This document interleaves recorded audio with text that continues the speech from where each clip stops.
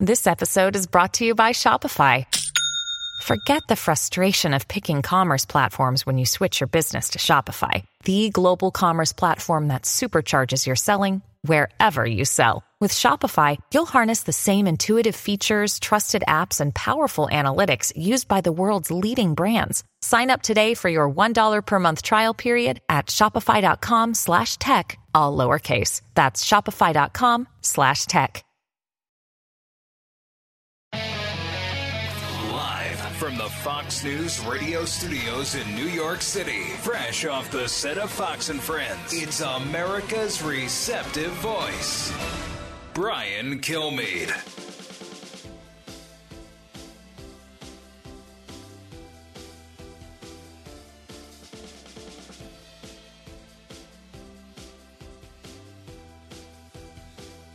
Thanks so much for being here, everybody. It's the Brian Kilmeade Show. We have a busy day, a lot to discuss, as usual. More unique topics than ever before. Not just talking about the war. We're talking a little bit about the future of social media and media in particular, and a lot about politics. Senator Tom Cotton's queued up, so I don't want to take too much time away from the top. We did have the chance to speak to Admiral Kirby. I just spoke to him on Fox and Friends. He's in Germany. 40 nations showed up, giving some hardware to Ukraine. Whatever the reason, it seems people are motivated to help more than ever. Maybe they see the carnage, and it's so obvious between evil and not so evil. Let's get to the big three. Now, with the stories you need to know, it's Brian's Big Three. Number 3. This has been the Russian playbook since even when the invasion was brand new, that this was really the West against Russia and NATO against Russia and the United States against Russia, and that's just not the case. This is about Russia's unprovoked war inside Ukraine. Russia has achieved none of its strategic objectives. That is John Kirby moments ago. Allies rallying in Germany for Ukraine. 40 nations map out how they could do more, as Russians claim. There is now a proxy war between them and NATO. Also, it's estimated Russia has already lost 15,000 men. I think it's more. Number 2. If Title 42 is removed, according to the Biden administration, it would mean 18,000 people a day coming across the border, which would in turn annually mean there would be more than 6 million people coming across the border. That's 2 times the size of the city of Houston. Unbelievable. Biden's quest to thoroughly dismantle the border gets derailed. Now a judge stayed Title 42. This is Kevin McCarthy leads a Republican delegation to Texas to see the chaos for himself as a National Guardsman's body is recovered after he drowned trying to save an illegal immigrant who happened to be trafficking drugs. Crickets from the White House. Number 1. You know, there's that account, Defiant L's, Business Insider. They had a tweet that said, how great it was that Jeff Bezos is buying the Washington Post. Now they had a tweet that said this is the end of civilization because Elon Musk is buying Twitter. Instagram or the Facebook of Zuckerberg, I feel like they censor 10x what Twitter does. Musk takes Twitter, $46 billion to finance and to take over this massive thing from Silicon Valley. And the left is panicking, looking for safe spaces and a puppy to hug. It also is fascinating that founder Jack Dorsey applauds the takeover. Let's bring in Senator Tom Cotton. Senator, does this matter? Does this matter to politics and communication and to the country? Hey, Brian, it's good to be on with you. Well, I think there's the big problem with all of these left-wing social media sites and censoring normal conservative Americans, the kind of people I represent across the state of Arkansas who feel that you have these very progressive, in many cases, 20-something kids in Silicon Valley who are targeting them. I applaud Elon Musk's statements about freedom of speech and letting people who you don't agree with, sometimes you don't agree with strongly, also have a platform to speak. And I hope that that's the policies that he pursues in Twitter, and I hope that that also prompts other social media sites to begin to be, once again, be more even-handed in the way they treat conservative voters' viewpoints. Here's that quote. If in doubt, let the speech, let it exist. It would have, if it's a gray area, I would say let the tweet exist. And a good sign as to whether there is free speech is someone you don't like allowed to say something you don't like. And if that is the case, then we have free speech.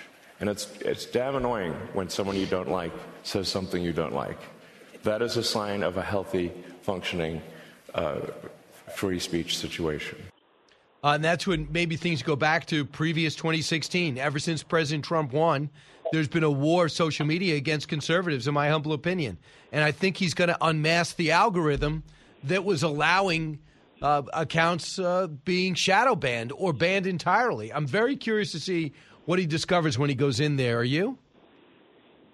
Yeah, I'm very curious as well. I wonder what all those folks at Twitter right now are doing. They may be shredding documents and destroying files like the last days of Enron 20 years ago. Absolutely. Brian, the sentiment that you just played from Elon Musk would have been a commonplace banality 10 years ago on the left, to say nothing of the last 75 years. Organizations like the ACLU existed to defend the rights of any person to speak their mind. Remember, the ACLU and similar organizations years ago, Brian, would stand up for the rights of neo-Nazis to march through communities that had high numbers of Holocaust survivors. Today, they wouldn't defend a conservative who says he thinks every unborn child has a right to live. That's how far the left has moved in America on free speech. So many liberals used to be free speech absolutists to the point that they would side with grotesque neo-Nazi marches. But they still say you can have your peace. Today, they will censor normal, mainstream conservative opinions that have the support of large majorities of Americans. Brian, you may recall in the summer of 2020 during the BLM riots, when I wrote an op-ed in the New York Times that ended up causing a meltdown at that liberal media company and getting their editor fired. I'd also said on Twitter that we should have no quarter for violent insurrectionists. Now, Twitter contacted me and threatened to lock down my account if I didn't delete that tweet within just a few minutes, because they said I was calling for atrocities and war crimes against protesters. We gave them numerous examples of other senators, all Democrats, using that commonplace statement in American politics. And in the end, they didn't lock down the account, but that's what conservatives everywhere face. Now, if you're not a United States senator, if you're not the host of Fox and Friends or a highly rated syndicated radio program, Brian, you don't have that kind of recourse. Just think about all the Americans out there who are being censored immediately when they post something that all these liberal censors at Twitter or Facebook or Google or Apple don't like. Have you got it on President Trump's Truth Social yet? I have not, Brian. I have a tough time just keeping up as it is with my own Twitter and Facebook accounts and interacting with our Kansans and conservatives across the country. But like I said, I hope that all of these platforms will follow the principles that Elon Musk just outlined and encourage their members to be respectful, cordial, dignified, civil, but also have robust and serious debate about ideas as opposed to censoring people we don't like. So Sergei Lavrov, as we switch over to the Ukraine war today, says Western military's action means NATO essentially is engaged in war with Russia. The warning to not underestimate the threat of a nuclear war. Vladimir Klitschko, the former heavyweight champion, brother of the mayor of Kyiv, said this, cut 31. I believe if you study the history of the past, for instance, 20 years, the country of Russia has been totally brainwashed, and the civilians were brainwashed that the West, or the free world, so to speak, is our danger for Russia. Now, we have learned in the past as well that whatever the statement was coming from Russia, it's all about threatening. It's all about to provide this jeopardy to the free world. And with this, Russia is trying to conquer the world, conquer the free world. By using the term nuclear war, what is your takeaway from the foreign secretary saying that again? Brian, I think Sergei Lavrov, just like Russian generals, just like Vladimir Putin over the last 2 months, has used the threat or the specter of nuclear attacks to try to intimidate the West, to try to get United States and NATO to back down in our support for Ukraine. Regrettably, at times it has seemed that Joe Biden has been intimidated. You may recall last week that Vladimir Putin celebrated the new test of an intercontinental ballistic missile. Development of that missile, it does not substantially to Russia's nuclear capabilities, but it does obviously upgrade their missile forces, just like we are in the process of upgrading our missiles, Brian, just like we conduct routine tests. Right. And we give them advance notice as well. However, Joe Biden ended up first postponing one of those routine tests and then canceling it. And the explanation was we didn't want to do anything provocative towards Russia. Well, if that's provocative in Joe Biden's mind, I worry what Vladimir Putin will think he can get away with next. That is true. So we're seeing a much more aggressive Western world led by Secretary of Defense Austin came out yesterday and said, look, one of our goals is to weaken Russia so they don't do this again. Now, I love that sentiment, but is that wise to say in the public forum and nationalize this and not make it so much Ukraine's sovereignty and the West backing it up as opposed to Russia being weakened? Is there a legitimate danger in Senator Tom Cotton's mind that the Russian people will rally around their flag? Brian, I think your instincts that touch on a lot of sensible points. The Biden administration, and Joe Biden in particular, has a tendency to default into grandiose aspirations in this war. Joe Biden said that Vladimir Putin cannot remain in power. He talks about abstractions like democracy versus autocracy. Secretary Austin said our goal is to weaken Russian military. I think at this point, the Ukrainian people and probably the American people would settle for something much more concrete and immediate, which is helping Ukraine win this war. Understood. We should help Ukraine win this war by getting Russian troops off of their territory. Everything else can follow from that. I hear you. Do you think you've served in the infantry. This is not hypothetical to you. Do you think it's possible from what you see, what you've studied, what the intelligence you see, for them to get them out of Donbass? Is that a realistic goal? I do think that's a realistic goal, Brian. Many people didn't think, though, at the beginning of this war. Some people still don't. I don't think we should underestimate both the skill and the resolve and will of the Ukrainian military. They do need more assistance. The kind of fight you have in Donbass is different from the kind of fight they had outside Kyiv. For your listeners who have not been in this kind of battle, imagine the battle for Kyiv would be something like a battle in and around Chicago. Very dense urban areas, lots of buildings, a lot of tall vertical buildings, very favorable towards the defense. The battle in eastern Ukraine is going to be more like a battle that would have been fought in, say, Iowa or Kansas. Very flat, open fields, long lines of sight, much more favorable to the offense and combined arms warfare using infantry and armor and artillery than it was in and around Kyiv. That's why it's so urgent that we get Ukraine the tanks and the infantry fighting vehicles and the artillery cannons that they need that were not as useful in northern Ukraine. Now, regrettably, the Biden administration still seems to be on the back foot on this. We should have been sending those kind of weapons to Kyiv 6 or 8 weeks ago, if not more, just like we should have been sending those defensive weapons, Stinger missiles and Javelin missiles, to Kyiv months ago before Russia ever invaded. But if we get them the heavy weaponry they need, I do think that the Ukrainian army can prevail. But time is of the essence. There's not a moment to lose. Well, when we write these checks, where's the money coming out of? Are they coming out of the defense budget? Do you know? Where is this money?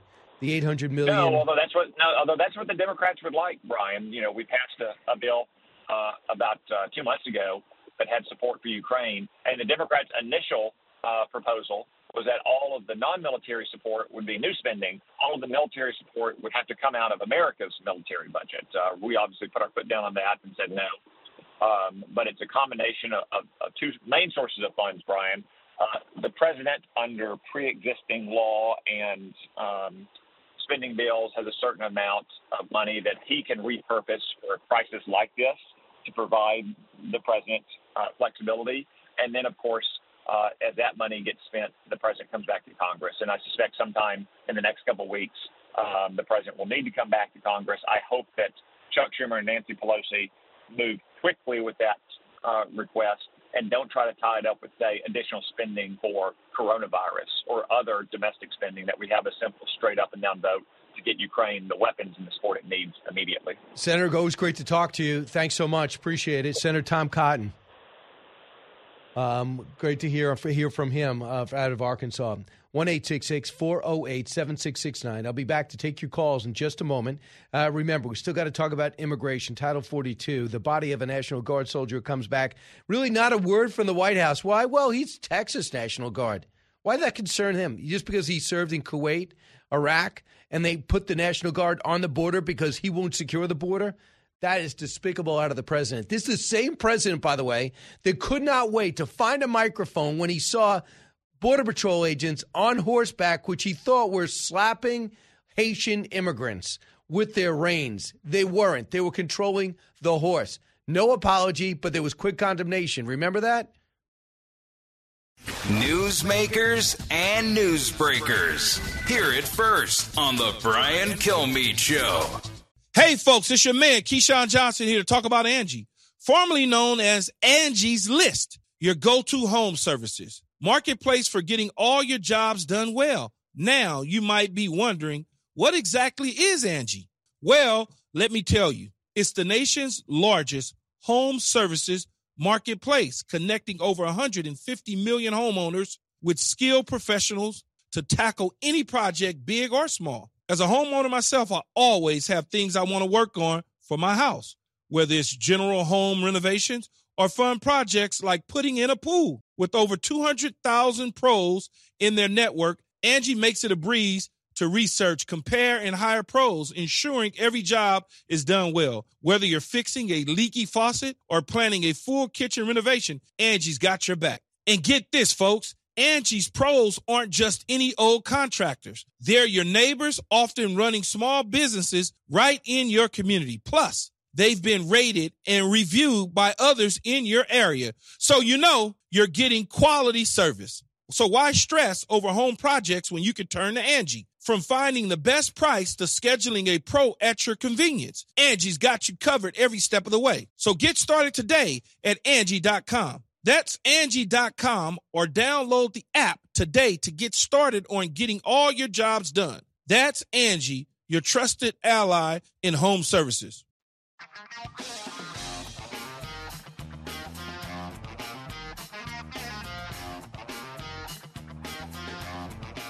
A talk show that's real.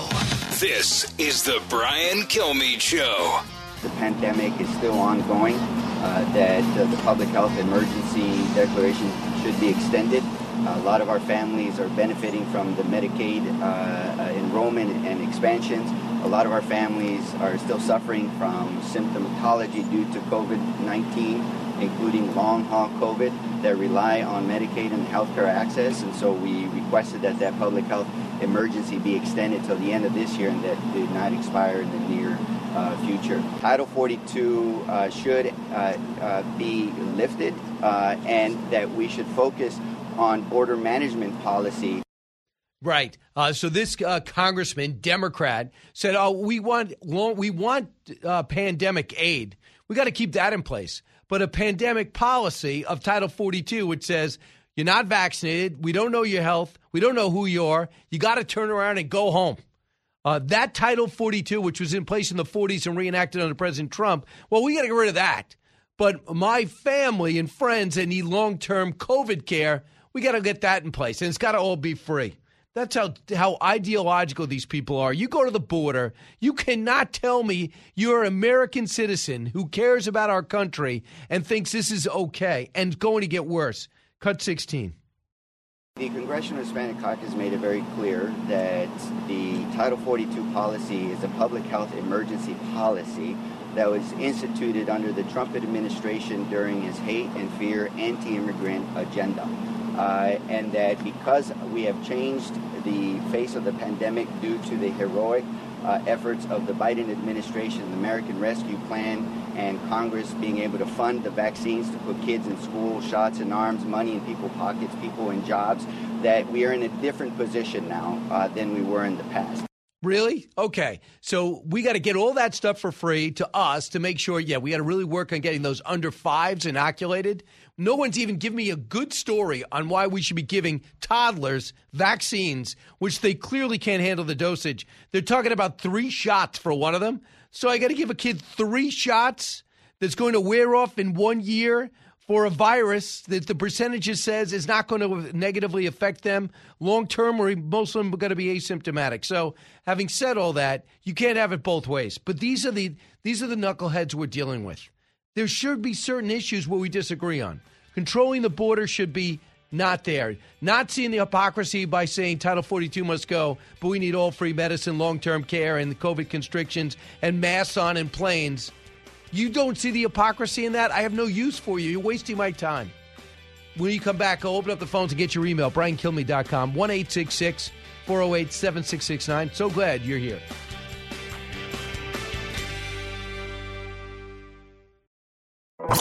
Out of the gates and ready to go. Hey, it's Hutton and Withrow. Hot Mike is here on the Outkick Network. We've got your afternoon covered with the latest sports discussion, and it's available wherever you find your audio. Daily analysis and news. He is hot. I am Mike. Actually, my name is Chad. His name is Jonathan, but you get the picture. We're going to bring it every single day. Whatever you want to call us, we'll respond to. We just want you to respond to what we're dishing out every day. And while you're here, we hope you subscribe to the podcast, like, subscribe, and share.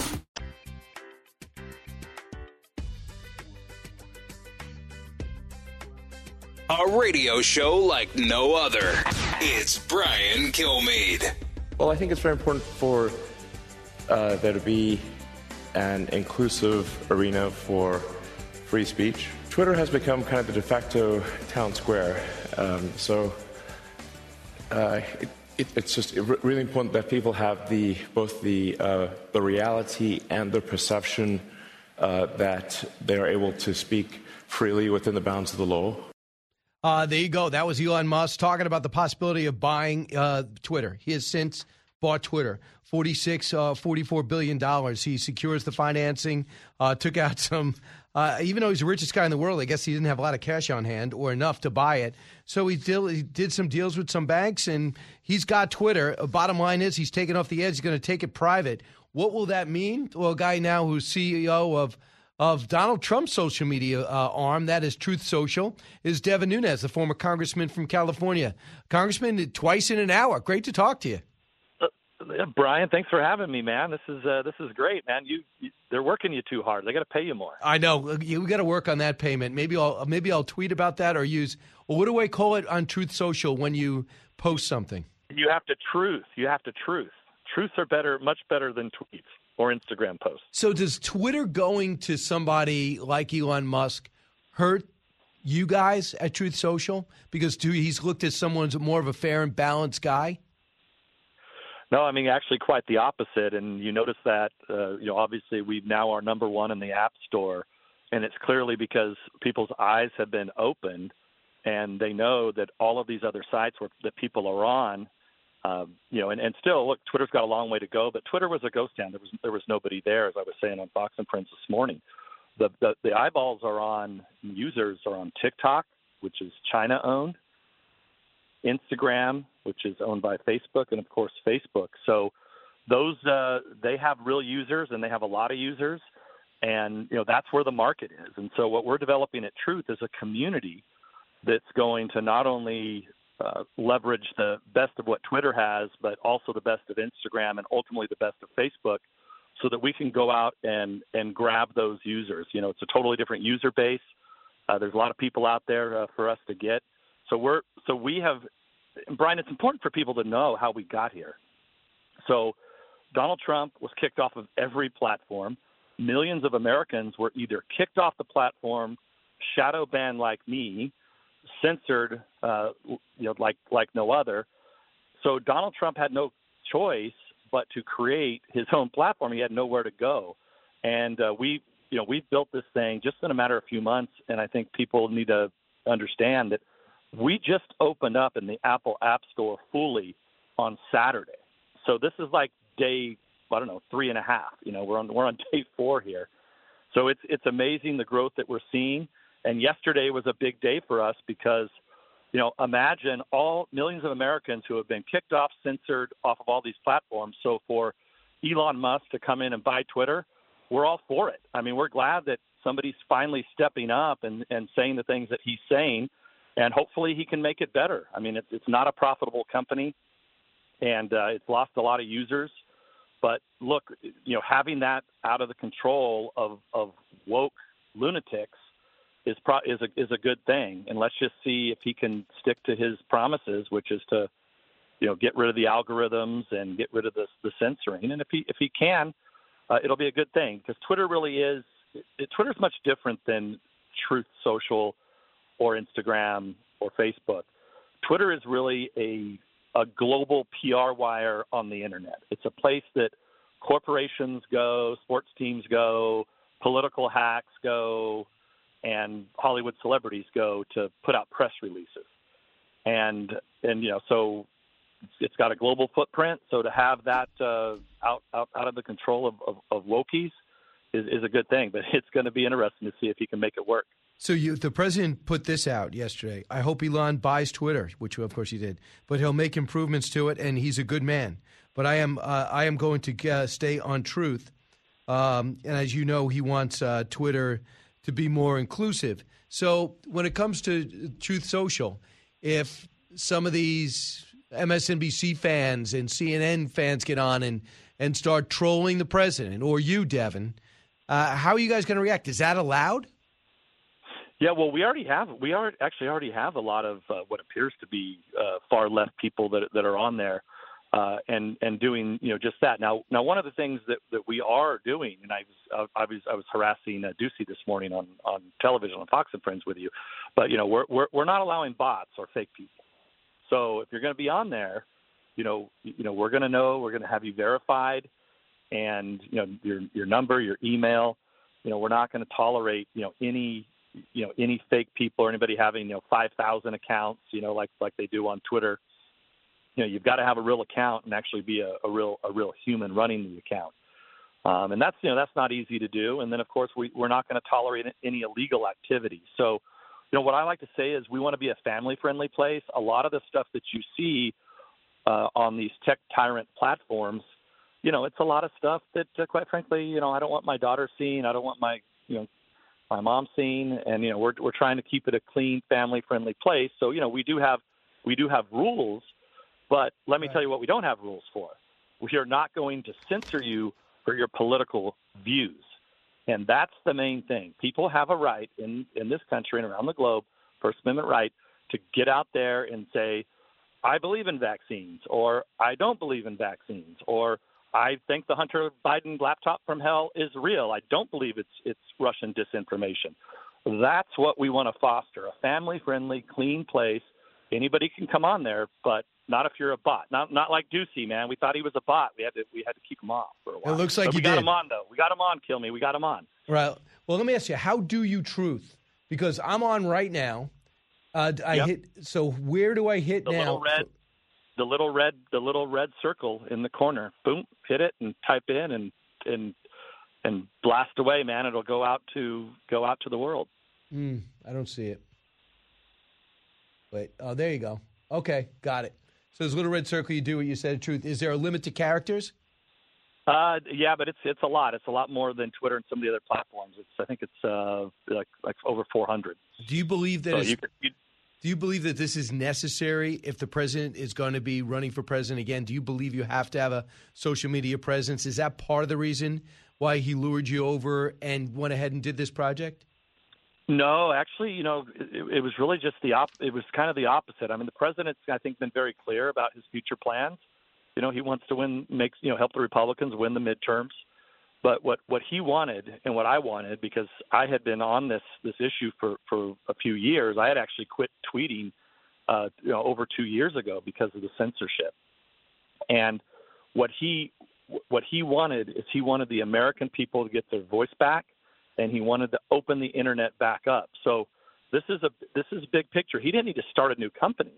He did it for the American people and people around the world to have a free and open internet. And that's why, I joke, I mean, he didn't need a new company and I didn't need a job. I was, had leadership position in the House of Representatives. I loved representing the people of the San Joaquin Valley of California, but I felt this was the most important issue at the highest level. We are in a propaganda war in this country. There's disinformation flowing from extreme left being force-fed into the American public and around the globe. And and I just saw the decorum and everything just collapse in Washington over my time there. And I knew if we didn't have basic communications for people to communicate freely, this country was going to go into a tailspin. And that's why Truth Social is number one on the App Store right now, because people are on there. They're engaged, and it's growing. And we're glad that somebody like Elon Musk stepped up and spent $40-some billion to at least wrestle this away from lunatics, the Twitter PR system. I mean, we are excited. I mean, this is something that's needed to happen for a long time. So I think yesterday was a big day of kind of breaking through the first door. It's opening people's eyes, and we see that now because just the reaction of people that are joining Truth. And I don't want to, of course, Brian, I'm the CEO of the company, but we're doing this to give people their voice back, and you should know this too. We just got out of beta testing. I mean, like I said earlier, we're only open right now in the United States. So imagine that. Elon Musk is one of the most popular guys in the world. He just bought Twitter yesterday. Mm-hmm. They're below us, and they're open all over the globe. We're only open in the United States, and the American people are reacting, and they're signing up, and they're enjoying their time on the platform because they're finding people that they haven't seen on social media for several years because they got kicked off or censored, and they're enjoying it. And that's why the engagement's so high on our platform, even though we've barely just begun. I want you to hear what Jen Psaki said yesterday about this sale and what it means. Cut 3. No matter who owns or runs Twitter, the president has long been concerned about the power of large social media platforms, the power they have over our everyday lives, has long argued that tech platforms must be held accountable for the harms they cause. He has been a strong supporter of fundamental reforms to achieve that goal. So he's concerned about it. He would feel as though in many ways he benefited from it. So, Devin, who moderates yours? For example, let's say someone pops up there and tweets out, Joe Biden wants to start World War III. I don't know if that's accurate. Probably not. Wants to start World War III, and it's the other way. But does Devin Nunes on Truth Social say, okay, I'm taking that down, it's dangerous? Yeah, well, we have guidelines, and let me come back to that. But let me decipher what she's talking about there, because I think it's really an important point. These tech tyrants were completely in bed with the left wing in this country since Donald Trump won in 2016. The censoring started in 17 and ramped up in 18 and 19 and 20, and it culminated in 20 before the election by hiding the Hunter Biden laptop story in its entirety, changing the election result. We know that now from polling. And then ultimately, hundreds of thousands, not millions of people got kicked off of these platforms after the election. And I'm not talking about President Trump. I'm talking about millions of Americans got whacked by these guys. So that's what she's saying. Remember, Zuckerberg spent, this is another issue, nearly $500 million that went to harvest votes around this country. And most of that money went to the strongest Democratic precincts in this country. And it just so happened to be in the 10 swing states. So they are completely in bed. What it is it's, okay, we want to try to stop the sale to Elon Musk. And, oh, by the way, let me send a message to you, Facebook and other guys. You better keep giving us money or we're going to come in and try to regulate it. It's a threat is what it is, Brian. It's a threat. They've been in bed together, and that's why, I just want to make sure I decipher that. But as it relates to what people can post on the platform, it always comes down to obviously no illegal activity.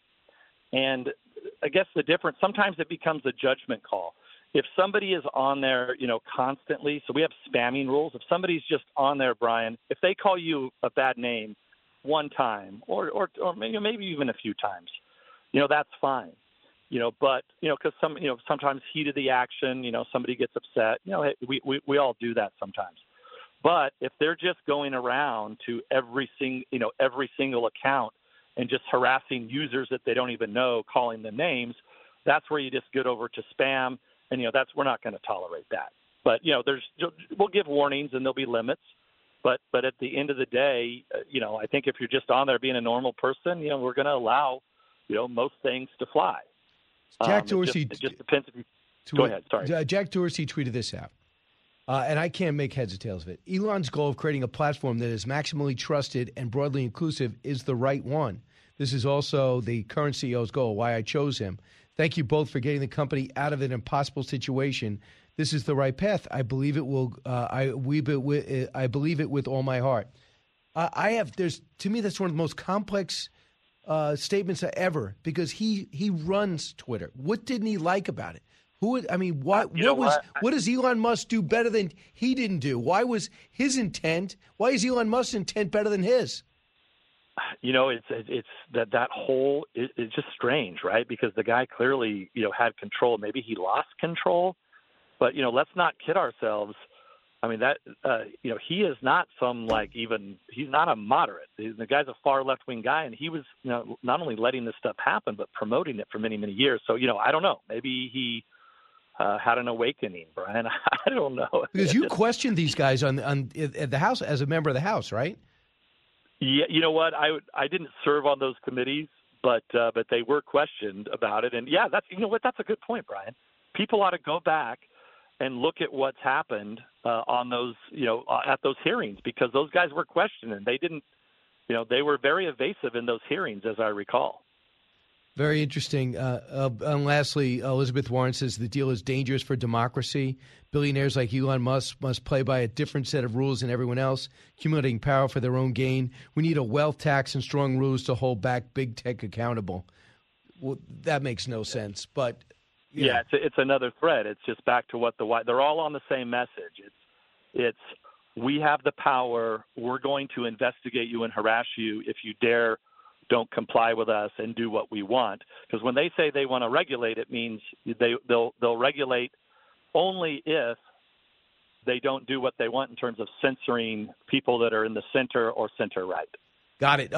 Truth Social, the name of the app, number one app store in the App Store. Number two is Twitter. A lot of things changing in social media out there. But right now, the former president says, I'm not on Twitter. I'm on Truth Social. Devin Nunes, thanks so much. Hey, Brian, thanks again. Thanks for having me twice in a day, man. You got it. Thanks. When we come back, I'll take your phone calls, 1-866-408-7669. Brian Kilmeade Show. It's Brian Kilmeade.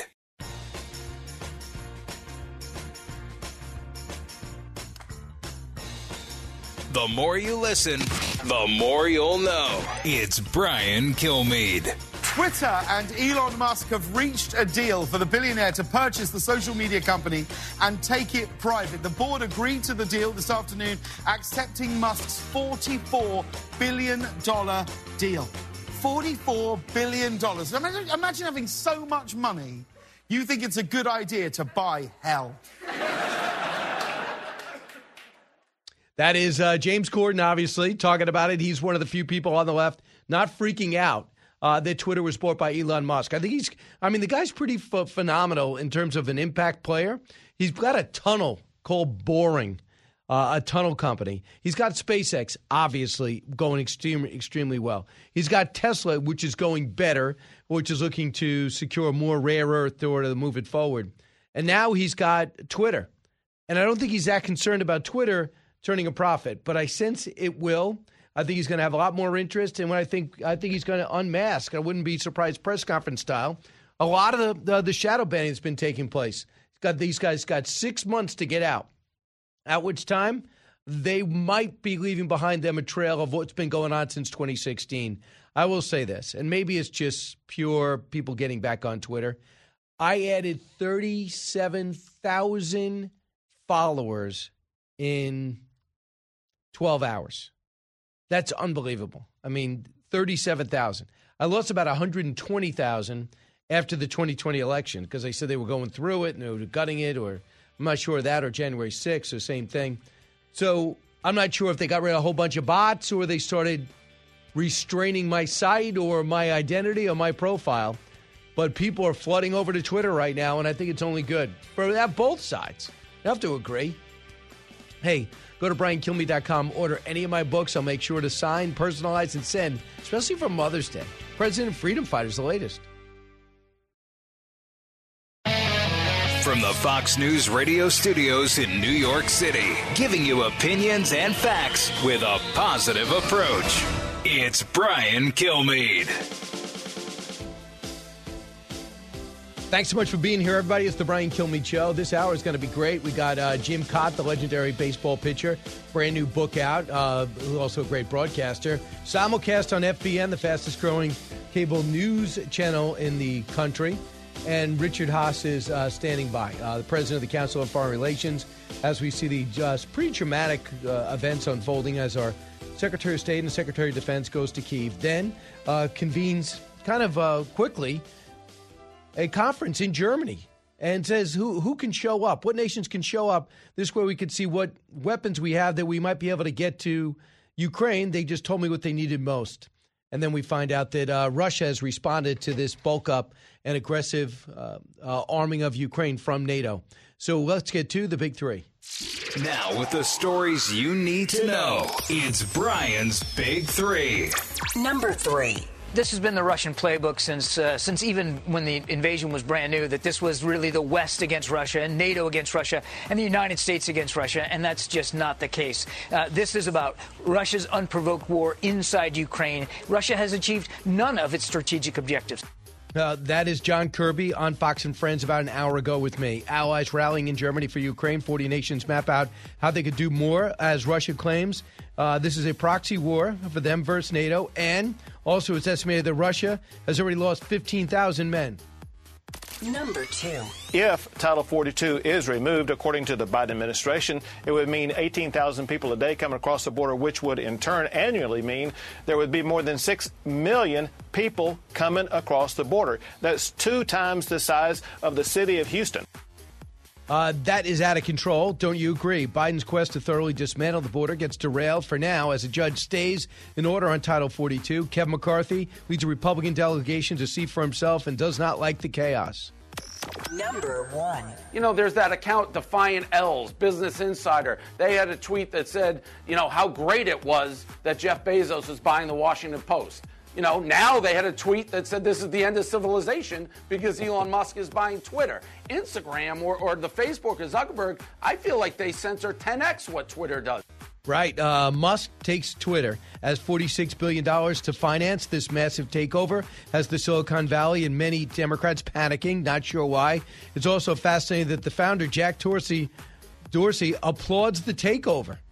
Interesting. But let's put that on hold for a second to bring in Richard Haas, president of the Council on Foreign Relations. Richard Haas, thanks so much for joining me. Thanks, Brian, for having me. Hey, first off, is it me or is there a much more aggressive tone coming out of the White House on this war as of late?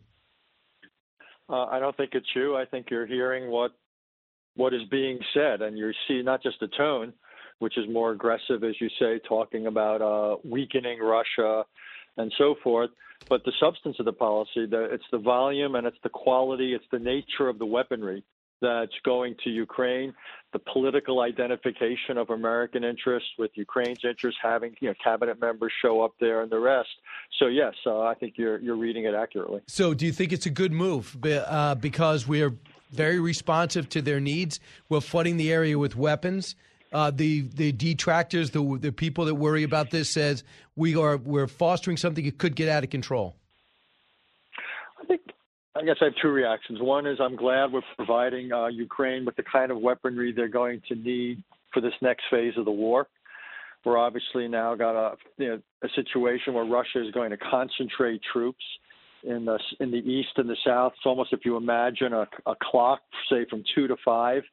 On the clock, you're seeing a massing of Russian troops, and we're giving Ukraine not just the arms and ammunition, but they've had the training, the intelligence to compete, and it gives them a much more of an offensive capability, not simply anti-tank weapons and the like, but also some aggressive tanks and conceivably aircraft of their own. So this is going to be a large set-piece battle. I think that's good. I worry about rhetoric that talks about that our goal is to weaken Russia. Don't get me wrong here. I think the weakening of Russia is a good thing strategically. Putin launched this war, and the fact that Russia will come out of it weaker is a good thing. But to talk about it publicly, it seems to me makes him much more likely to think about escalating. It makes it a fight to the finish. It will unnerve our allies in Europe. That's not what they signed on for. They signed on for the defense of Ukraine, not for an all-out war against Russia. And by the way, it would be nice at some point if someone would just talk about what our definition of success is in Ukraine. Is it to get back to the borders that existed 2 months ago? Is it to get back to the borders that existed 8 years ago? Is it to get a ceasefire in place?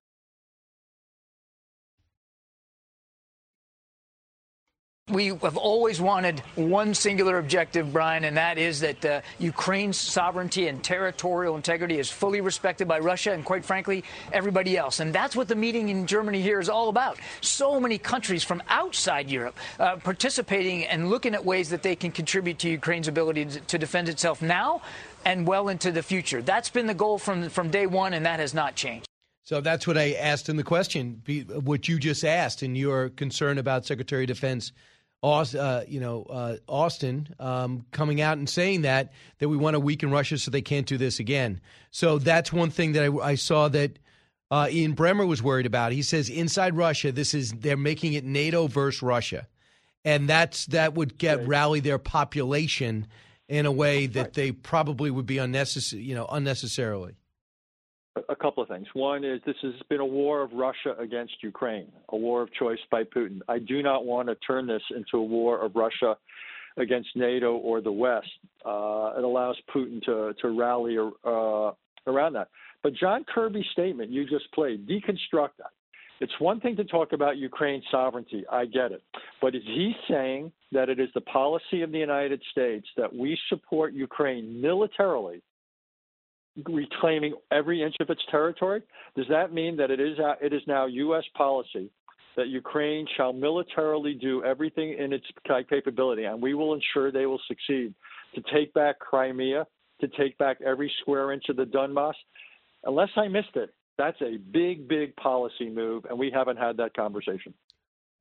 We haven't. I guess it's see where it goes. Richard, are you somebody that's a little surprised that the Russians aren't better? They aren't better equipped. I mean, the reason why they are just leveling cities is it's a lack of skill. Not only is it in barbaric intent, but it's also a lack of skill. Don't you think? I do, and I am somewhat surprised. Like a lot of people, including Vladimir Putin, I'd say, I overestimated the quality of the Russian military. And you're right. So far, at least, they've largely not fought a war, certainly not successfully, against the Ukrainian military. They fought a war against undefended cities and civilians. They've got real cultural problems, real command problems. A lot of conscripts have not been well trained, weren't motivated. So yeah, I think what this exposes again is that Russia is much weaker than we thought. That's the good news. It seems to me if they were to take on NATO directly, they would get hammered. So yes, the only bad part of this, Brian, is Russian conventional inadequacy, which is what we're seeing militarily. That very quickly could lead to a decision point for Putin where he might say, we're either going to lose or escalate to chemical or nuclear weapons. And that's the one thing that leaves me uneasy about a lot of scenarios. So that's what Lavrov basically said in an hour-long conversation a few hours ago. It's hard with the time difference to know if it was yesterday morning or night, and he says NATO, in essence, is entering a proxy war with Russia and warned the Western nation there was a considerable risk of nuclear war. This is like the fifth time they've said that since this conflict began on their choice. So that's what you worry about, right? Look, I do worry about it. Ironically enough, it was NATO policy to be the first to introduce nuclear weapons if needed be in order to compensate for what we thought was our conventional military inferiority during the Cold War. Now the shoe is on the other foot. And what scares me about Russia, about this Russia, Putin's Russia, is I don't see the constraints. If Vladimir Putin wants to use chemical or nuclear weapons, who there is going to say you can't? Who's going to prevent them? Think about it. At the time of the Cuban Missile Crisis in 1962, there was more restraint on Nikita Khrushchev than there is on Vladimir Putin today. And that ought to give us pause. You mean the Politburo was a real parliament? Well, it wasn't a parliament, but the Politburo had institutionalization. There was a degree of constraint. There was a degree of collective decision-making. Putin has essentially deinstitutionalized Russian government. This kleptocracy he's created. You've got a small number of people who are financially and politically dependent on him. And again, if he wanted to shoot off a nuclear weapon or two, I'm not sure who would have the ability or the willingness to stop him. So the Germany, as you talk about the transformation, Germany will send Ukraine dozens of radar-equipped heavy tanks designed for air defense. The first time it has supplied Ukraine with heavy weapons in the war. They also have put aside $112 billion on military procurements that would get them above 2% of their GDP, which they should have been doing all along. We're seeing this story over and over again. We do not have them getting off Russian oil. That would be more substantial, and gas. But they can't do it overnight anyway. It's supplying their war machine. But if I was to tell you this 2 years ago, that Germany would have this type of change of heart, you'd say, Brian, you're crazy, right? Yeah, I would have said that at least. No, the turnaround in Germany, while not complete, has been extraordinary. As you say, doubling the defense spending, providing all sorts of arms, supporting sanctions up to point. The biggest problem is their non-support for the gas cutoff. They could do it, but only at significant cost to their economy. We'll see how the debate plays out in Germany. And my only mild warning here, and there was an interesting tweet today from the former German ambassador to the United States, Wolfgang Ischinger, that they are concerned about what they see as the ratcheting up of U.S. war aims. They haven't signed on to a war to, quote unquote, weaken or bleed Russia. They have signed up for a war to help Ukraine. And I think we just have to be careful not to undermine this rather remarkable turnaround in Germany and this rather remarkable NATO solidarity. I want to move around the world a little bit. Somehow we were rationalizing having Russia take the lead in negotiating with Iran about their nuclear program. They're going to take the enriched uranium out of their country, and we're going to pay them to do it while we sit in the adjacent room. I mean, is there any sober minds there that could snap out of it and understand this is in no one's interest? Look, I think the bigger problem is that we're negotiating this agreement with Iran. I do not understand why we would sign on to an agreement with such short durations that wouldn't cover missiles, wouldn't cover all of Iran's destabilizing activities around the region and the world. We transfer resources that would help them do this, all for a few more years of a limited restraint on the nuclear side. I just think it's a questionable deal. It is. And are you somebody that understands right now the gravity of things in the region and understands the best, worst option is Saudi Arabia? I watched Fareed Zakaria say that over the weekend. He said that Khashoggi was a friend of his.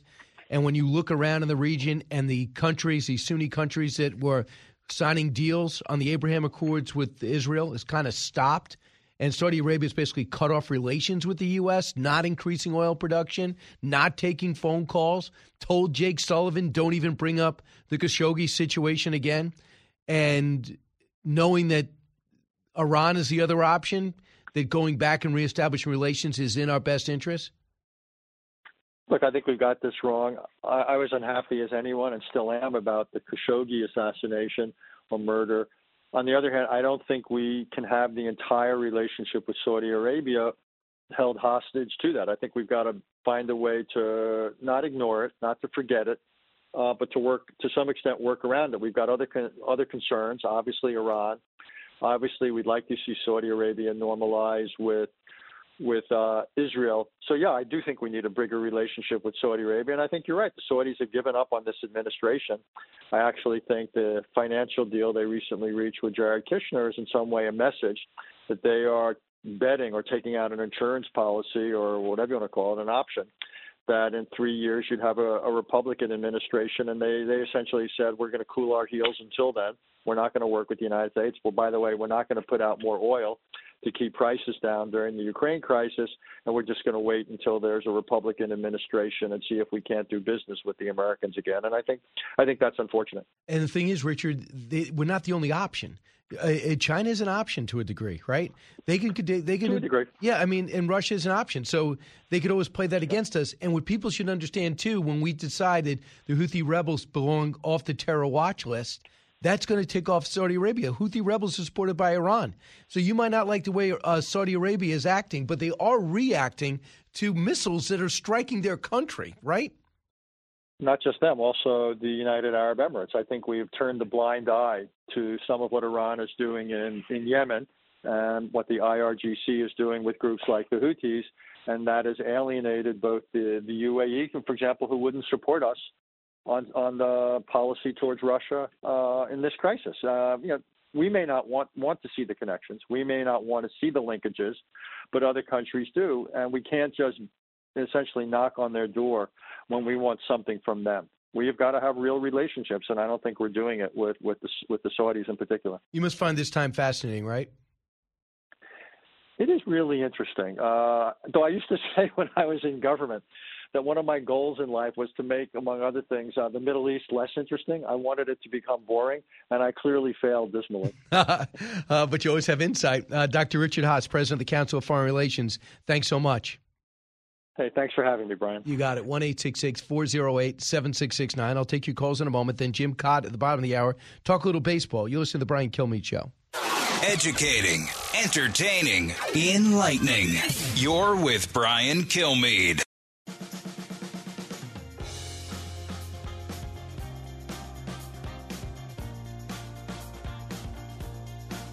If you're interested in it, Brian's talking about it. You're with Brian Kilmeade. If Title 42 is removed, according to the Biden administration, it would mean 18,000 people a day coming across the border, which would in turn annually mean there would be more than 6 million people coming across the border. That's 2 times the size of the city of Houston. And that's how out of control it is with the immigration situation. And then you have a National Guardsman who goes into the water, who's fresh off Kuwait and Iraq. He goes and serves, and a lot of this duty, they hate it because they're in the middle of nowhere, away from their families, out of their job, and they're serving there because the federal government will not secure the border. Well, this guy jumps in, and he ends up drowning. They pulled his body out yesterday, and the Jen Psaki basically is a little indifferent. Really, it's not our issues. You know, it's bad, but that's because Texas decided to put him on the border. Well, the big picture is they were on the border for one reason, not for exercise, not for training. It's because it's totally out of control. And that's the issue that I can't believe over the weekend Jen Psaki's communication division wouldn't put out something about, our hearts go out to this guy whose family was obviously distressed because the person he was able to fish out and survive, or one of the two survived, drug mule, bringing drugs into the country. So now we're going to see what's going to happen. They say 2 out of every 10 Democrats care about immigration, 7 out of every 10 Republicans. So somewhere in the middle, you have independents and undecideds. And that's why they're leaving this administration. Please point me to an area outside low unemployment numbers, which was happening anywhere we're kind of used to, when finding people to get employed is really the bigger issue, where this administration is hitting stride, where their policies are actually working. They think they have a good story to tell. Okay, I'm all ears. When we come back, we talk to Jim Cott. Don't move. Brian Kilmeade Show.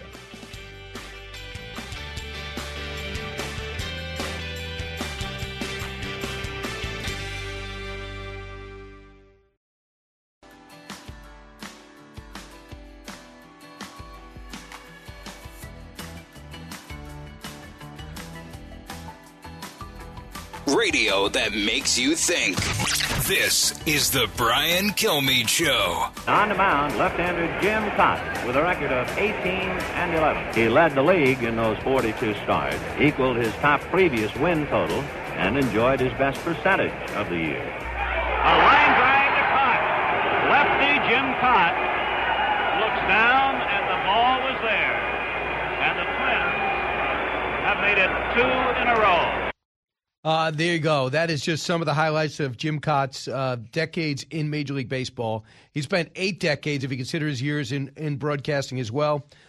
He has got a brand new book out. And by the way, that was Jim Cott completing a complete game win, beating Sandy Koufax. So that is a little bit about what Jim Cott's about. Hall of Fame Major League pitcher, author of Good as Gold, My 8 Decades in Baseball. Jim, welcome to Brian Kilmeade Show. Well, thank you so much. It was pretty exciting to hear Ray Scott mention that last out in Game 2 of the 65 series. How often do you look back at any moments in your career? I mean, it was such a long one. You were Tom Brady before Tom Brady. You were pitching at 44. Yeah. I actually went to camp at 45, but it's times like this, ever since the Hall of Fame announcement, that the magnitude of it is just overwhelming. And in the past, I've never really, I can't say I look back on those. Obviously, when I hear that, I remember it in great detail. But once I got into announcing, I kind of forgot about my playing days, unless, I'm reminded of it with something like that, and that's always fun. Golden Days Era Committee has put you in the class of 2022, and people are rediscovering your career. And they say you played with 13 Hall of Famers. Your first year, was it 1959, your first year? 1959, I got called up. Harmon Killebrew would have been the Hall of Famer that was on that team. I played. Yeah, I guess that's right. I played with 13. I was adding up the other day. I think if you include the All-Star game where I faced like Clemente and Aaron and Mays, then I think I've touched base in games with probably about 30 of them. You touch base. Do you feel as though that era, when you talk about Mays and Aaron and Roberto Clemente and Orlando Cepeda and others, do you feel as though players were better back then? No, I don't think they were better. I think the players today, ability-wise, are the best ever. But the way the game has been operated and what's caused them to play it the way they do, turning it into basically a home run derby and a power pitching exhibition where, you can only throw so many pitches at full power and you have to come out of the game. So I don't think the game is as appealing. I really enjoyed the era I played in. If I had a choice, even though I've been reminded many times, well, think of the money you'd be making today. I said I really would have enjoyed another era would have been from 1946 to 1958, right after World War II. I just think the game of baseball, people didn't look at their cell phones then while they're at the stadium and occasionally look up and see what the score is. They were really into the game. 283 wins, 180 complete games. Managers don't even want players to complete games. We had a pitcher come out. The Dodgers pulled their pitcher with a perfect game the other day because it was so early in the season. Can you even get your head around that? Well, actually, I could get my head around it. Last night Walker Buehler pitched the first complete game of any pitcher all season, and we're like 3 weeks into the season. But I understand it. They're not trained the way we were, and they look at a Clayton Kershaw who did that, and he's had a short spring training, and he's coming off injury in the past, and they think they're doing the right thing. But I'm just surprised that people that know pitching better should know that. First of all, it's the condition of your legs, and I was so happy to read where Max Scherzer mentioned that in an interview a couple days ago, that in order to pitch deep in the games, you have to condition your legs. Well, if you get limited in how many pitches you're going to throw, you never get your legs conditioned to pitch 9 innings if all they're doing is letting you pitch 5. So it's counterproductive, and it's sad. But I understand why they're doing it, and it's too bad because these pitchers are so talented. There's no reason why we couldn't see, for example, a Scherzer-Kershaw duel going into the 9th inning, and it just doesn't happen anymore. It doesn't. I remember Seaver was the first one I remember talking about that. Nolan Ryan as well. They thought the best way to pitch a long time was to pitch a long time. Keep doing it. Right? Yeah. So you had 500 pro teammates, 13 of which were Hall of Famers. You have 283 wins, 4,500 plus innings. And what I think is so amazing, he also hit 16 homers. All the pitchers were hitting back then. What is so amazing is you were basically injury-free. Looking back now, was that genetics? We didn't have the technology you think today in terms of weight training and stretching and plyometrics. Why do you think you were virtually injury-free? Well, I think, first of all, I think a lot of it is genetics. Scherzer mentioned this too. I was born with I had a pretty durable body, a very durable body. But I think in my early days, growing up in southwestern Michigan in Zeeland, cold weather climate in the winter, we played a limited number of games. We played all sports, football, basketball. Some guys ran track, and then baseball was just one of many. So we never pitched so many innings that it put stress on our arm, and we had never heard of the radar gun or pitch counts. So, you just pitched and played sandlot ball, and your body developed. And then, my first organized baseball wasn't until I was 16. And then I'd say 18 or 19, your body kind of matures. You see all the kids today, are playing travel ball. And Dr. Andrews, who did the Tommy John surgery for years, Dr. Andrews and Dr. Jobe, they've always recommended that young people play all sports to develop all the muscles in your entire body. And it's that stress on young pitchers, players, trying to do too much too soon before their bodies are used to it, and then they break down. A couple of things. I want to relive this moment for you. October 20th, 1982, the Cardinals win the World Series, and you pitched in each of the first 4 games. Cut 44. Suter from the belt to the plate. A swing and a miss, and that's the winner! That's the winner! A World Series winner for the Cardinals! Porter throws his mask into the air. The players converge around the mound. The police arrive on the scene. The Canine Patrol and the Mounted Patrol. Some fans manage to get on the field. The Cardinals have won the game 6-3. Jack Buck on the call, right? Bruce Sutter, maybe the greatest closer ever. And it was one of the highest-rated World Series ever, too, correct? I'm not sure about that, but you could play that highlight over and over for me. I'd never get tired of it. You know, even though I played for a long time, I've been involved in the game a long time.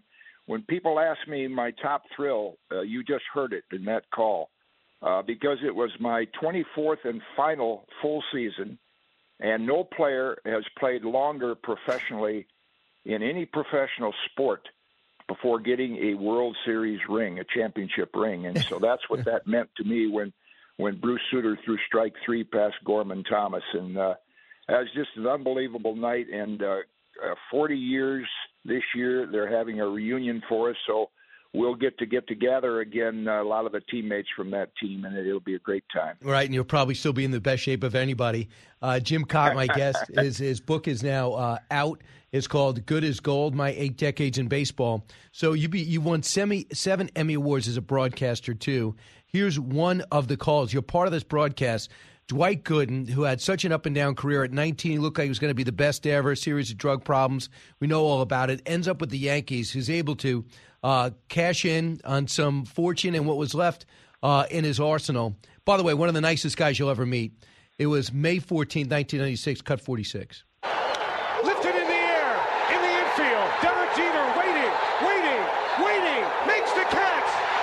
A no-hitter for Dwight Gooden. I don't know the last time Doc Gooden has thrown 133 pitches, but he did it tonight with the emotions he showed coming off the field. I think we'll put him in the Yankee ground crew lineup with YMCA. I mean, he's leading the crowd, coming back for more.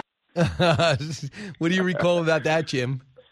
Oh, that was a great night. You know, the big moment then was when Alex Rodriguez, who was with Seattle, hit a fly ball out to center field, and now, sad to say, the late Gerald Williams made an unbelievable catch to keep that no-hitter intact early in the game. But I certainly remember that vividly, and I was fortunate to be a part of the broadcast for David Wells' perfect game a little bit later. And, you know, when Tony Kubek recommended that MSG Network hire me after he retired, I thank Tony often for that, because getting that job and following that team for the next 12 years was the best local TV job in the world, because the Yankees were so good. Yeah. And every night at Yankee Stadium, you're apt to see something you've never seen before. And, boy, that was a fun but really an easy job following that team. Jim, not only are you one of the great pitchers, but I hear one of the great guys of all time, Jim Kaat. Pick up his book, Good as Gold. Thanks, Jim.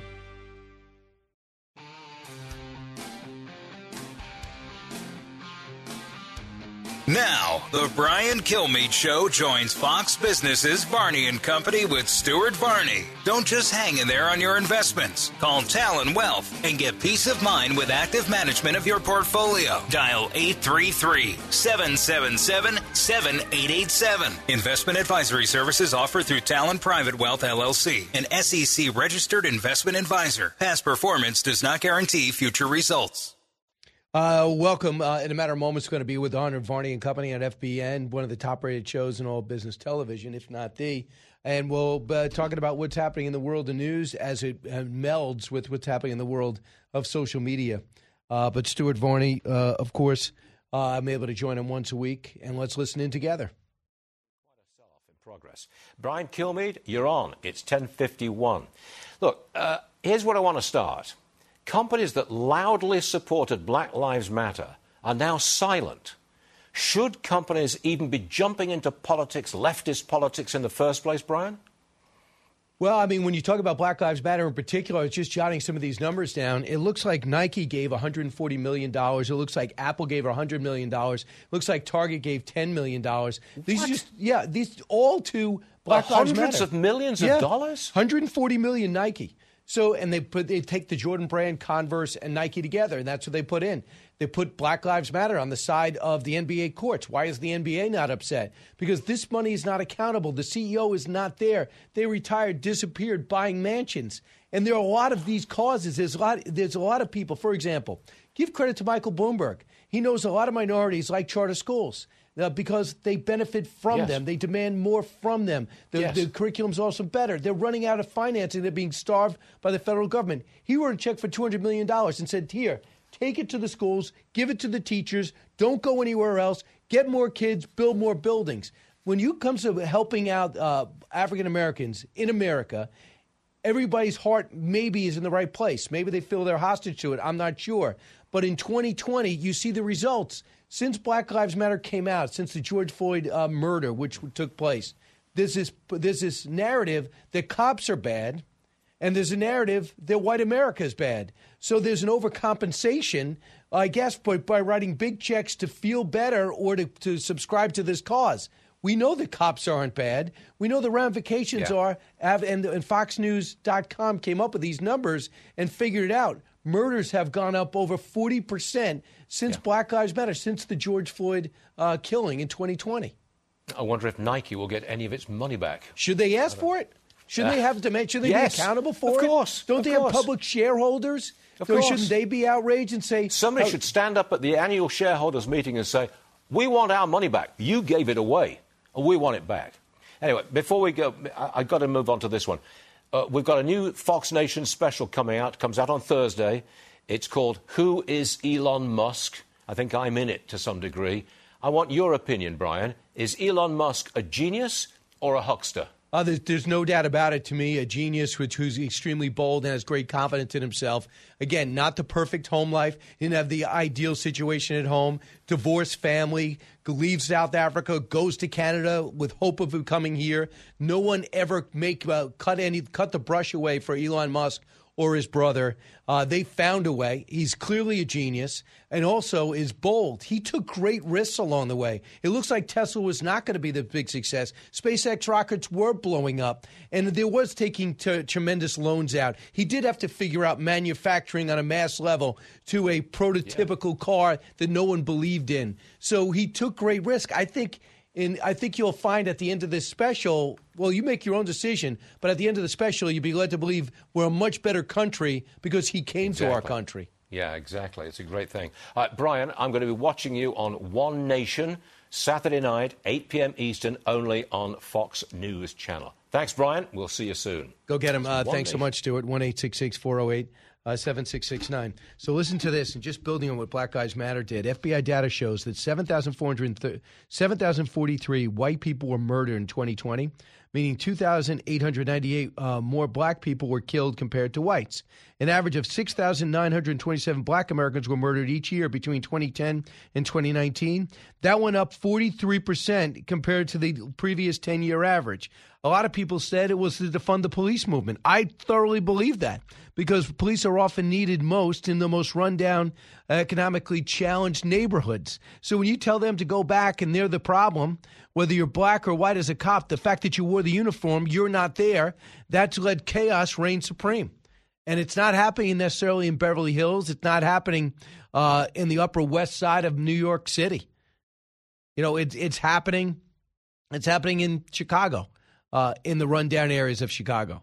Gang members killing gang members. No infiltration. There's no anti-crime unit in New York City to find a way to weave into these neighborhoods and find out where the criminal activity is taking place, where the bad guys are, where the bad actors are, and then ridding that neighborhood of it, because usually people who are in working class areas aspire to be middle class, and middle class aspires to be upper middle, and then upper class. That's just the American way. And you can't do that if you have to worry about your home being broken into, what little you have being taken, and security being an issue. And what happens when police are taken out, they're hurt there. And I think these numbers don't lie. And I think that you got to come out and examine the books on BLM. Which blows me away is when it comes to Black Lives Matter, you see the money pouring in globally around the world. It really took root in with Trayvon Martin and the controversy around that. Black Lives Matter took off. Then if you said all lives matter, you get canceled. Remember that? So having said all that, you have this money that allows you to have a foundation, but demands that you account for all of it. But getting an accountant is a necessary expense. The first thing you do if you're running an organization is get the most experienced nonprofit leader out there. You could pay him a decent salary or her. Number two is you get the best accounting firm possible because you know the scrutiny is going to be on. Why would you put yourself in the line of fire? And then you go out and you have a fundraiser element to it that goes out and says, these are the causes we want. This is the money we have. If you were able to donate to me, this is what we could do. And if you want to see my books, go check it out online on Charity Navigator. Instead, you have a series of CEOs resigning. Nobody wants to take the helm. And there's about 6 or 7 mansions out there where people wonder, where'd you get the money for that? Bought in mostly white neighborhoods, too. Tell me how that helps the cause. Listen to the Brian Kilmeade Show. Don't forget for One Nation Saturday, Saturday 8 o'clock, repeat it again at 11. And go to BrianKilmeade.com. Get the President and Freedom Fighter. I'll sign it and we'll send it. Live from the Fox News radio studios in New York City, fresh off the set of Fox and Friends, it's America's receptive voice, Brian Kilmeade.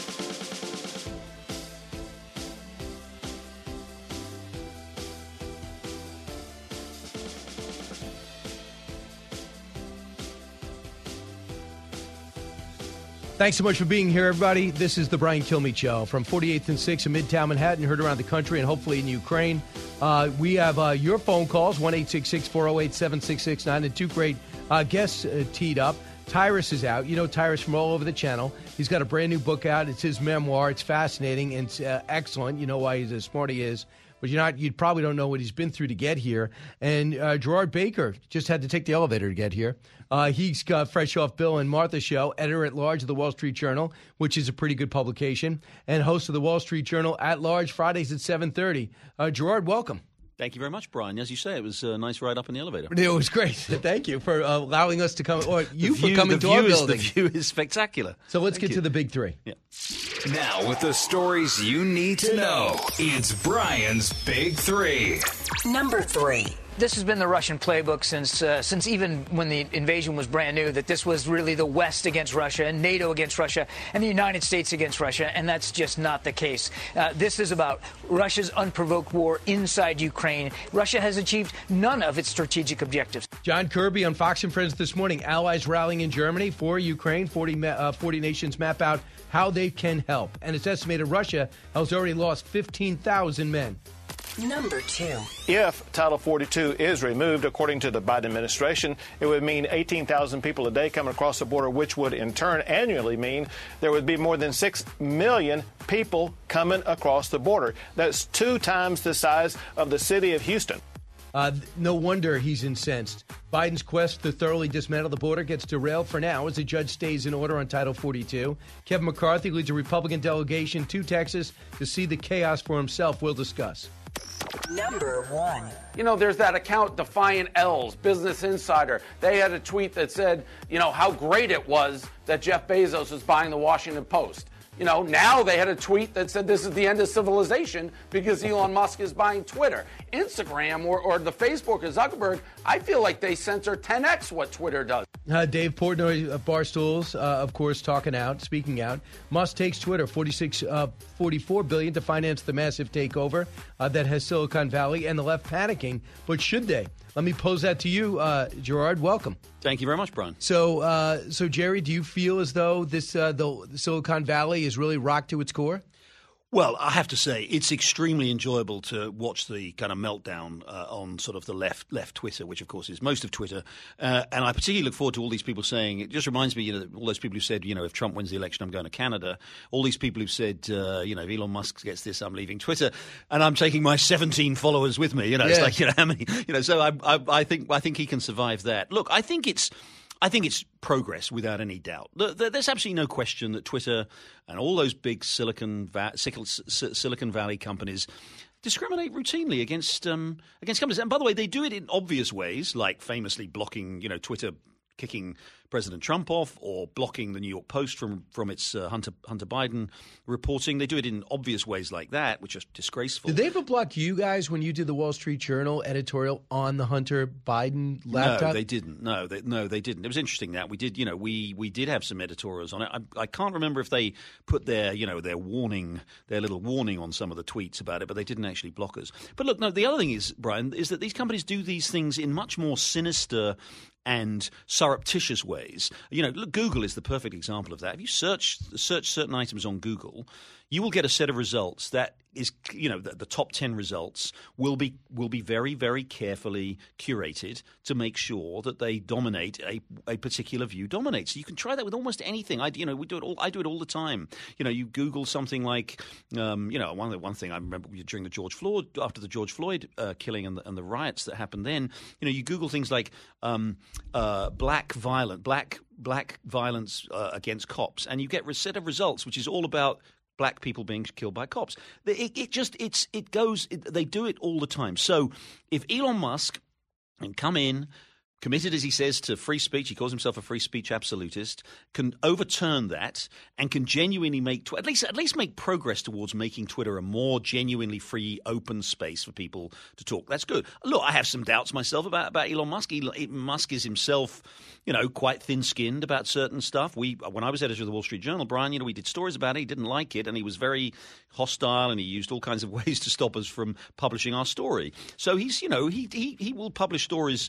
He likes stories that favour him. But if we can take him at his word and hold him to it, and see that he does actually publish, that he does allow a much broader range of free speech, and maybe change the algorithm in ways that actually doesn't discriminate against views that are not compatible with the overwhelming view of the left on it.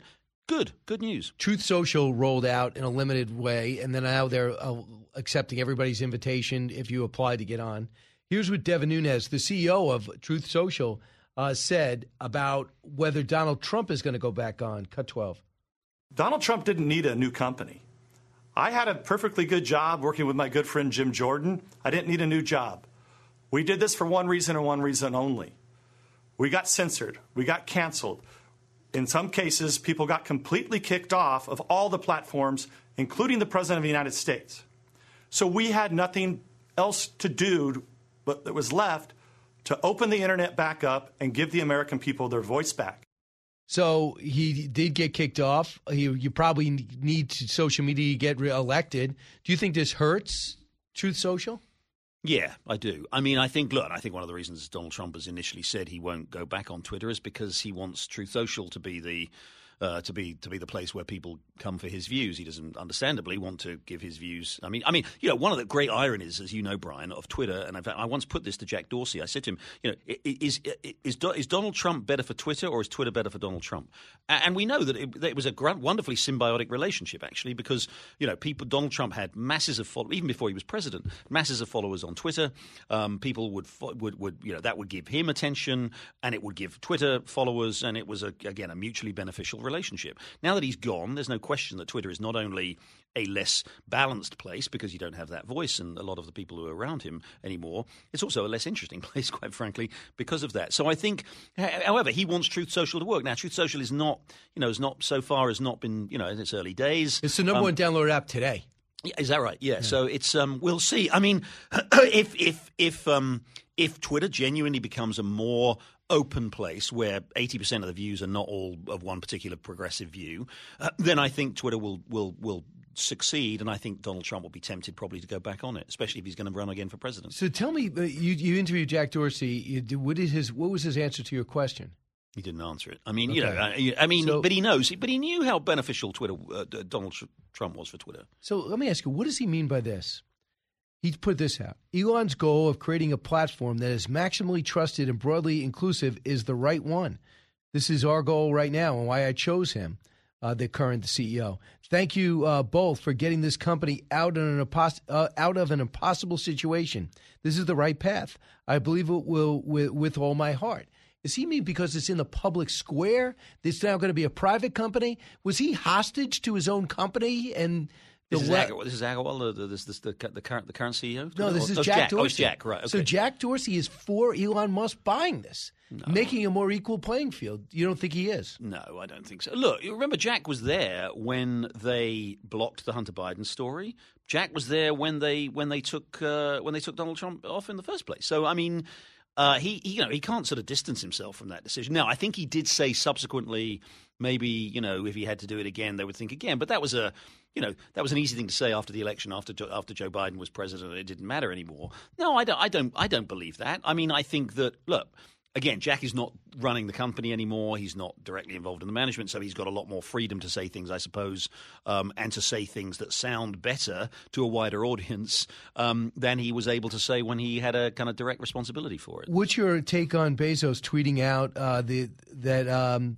they question the possibility that Chinese influence on Twitter after because Tesla's needs some of their rare earth from China. So now that Elon Musk is there, that China's going to have an influence on Twitter.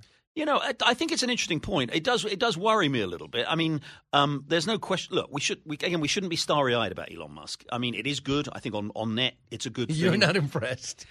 Look, on net, I think it's a good thing. It's better than the current situation. But again, we should know that Elon Musk is very thin-skinned. He has strong commercial interests. He has. By the way, he's got his own strong political views. They don't tend, they're pretty libertarian on the whole, except when he wants government subsidies, of course. Then he's very happy to accept them. And he does have a very big business opportunity in China. So while he is going to be very happy to, it seems, allow more freedom of speech about what's going on in this country, it will be very interesting if China leans on him, as they undoubtedly will do about his Tesla business, if they see stuff that they don't like on Twitter. Now, remember, Twitter isn't available, isn't seen in China, but they still have the ability to influence what appears on Twitter in the rest of the world. So they ban Chinese. Can you believe? By the way, while we're on this, we're going to take a break and come back and talk about Ukraine. China's locked down 25 million people in Shanghai, and they're beginning to do the same thing in Beijing because of a handful of small number of cases, most of which are asymptomatic. Yeah. I mean, what kind of reaction is this? Yeah. Well, look, this is what they do in China. Fencing in blocks and people. When the COVID first broke, Brian, as you recall, they were welding people into their welding locks on apartment doors to stop people getting out. I mean, I think a lot of the restrictions we've had in this country it's going to hurt immigration to that country. Certainly, I don't think there's a lot of people looking to get into China from most of the world at the moment. Look, it is a very authoritarian regime. They do seem to be pursuing this policy of zero COVID. They want to get it eliminated completely. I'm not sure that is doable. It's very interesting, Brian, what's happening in Hong Kong. Hong Kong, which is obviously now basically totally under the control of China, they've had a really severe outbreak of COVID in the last few months. They had some of the highest death rates in the world. So I think that's what worries them. I think they are worried. You're right, it's a mild variant. But remember, the Chinese vaccines don't really work. They're kind of, they're rubbish. And the lack so far of widespread spread of the disease means that there isn't the same level of immunity. Yeah. So they could get it much worse. They are worried about that, and they're not stupid. They're worried they could get it much worse. Can you imagine a country, okay, maybe like Australia and Canada, that decides, okay, your kid's positive, so we're taking your kid to a gym, and we'll take you, don't say a word, we're going to fence you into your house, we'll take you away from your family, and you'll appear when you get a negative test.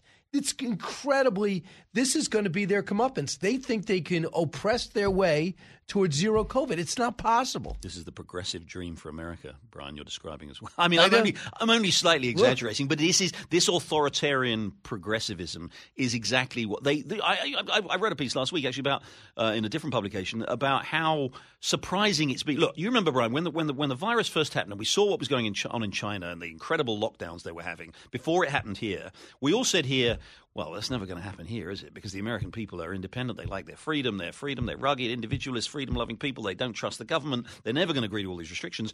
Well, it turns out, half the country, or at least half the Democratic-controlled states, do that. And to this day, Brian, even after they've lifted the mask mandate, there are still people going around saying we've got to keep the masks on. There's still a choice. Yeah, we make a choice. That was the biggest shock to me is Australia, New Zealand, and Canada.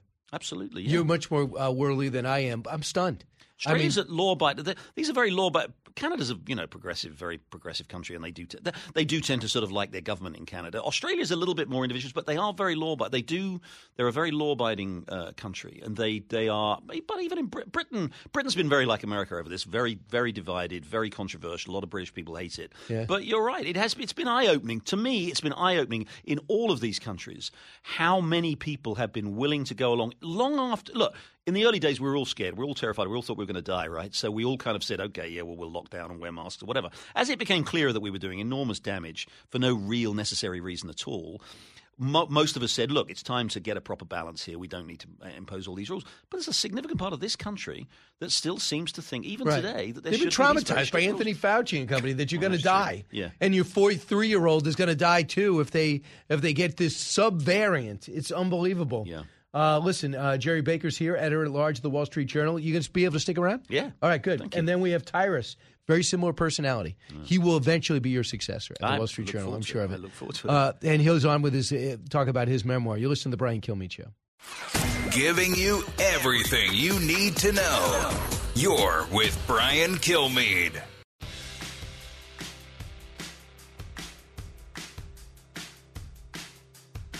Breaking news, unique opinions. Hear it all on the Brian Kilmeade Show.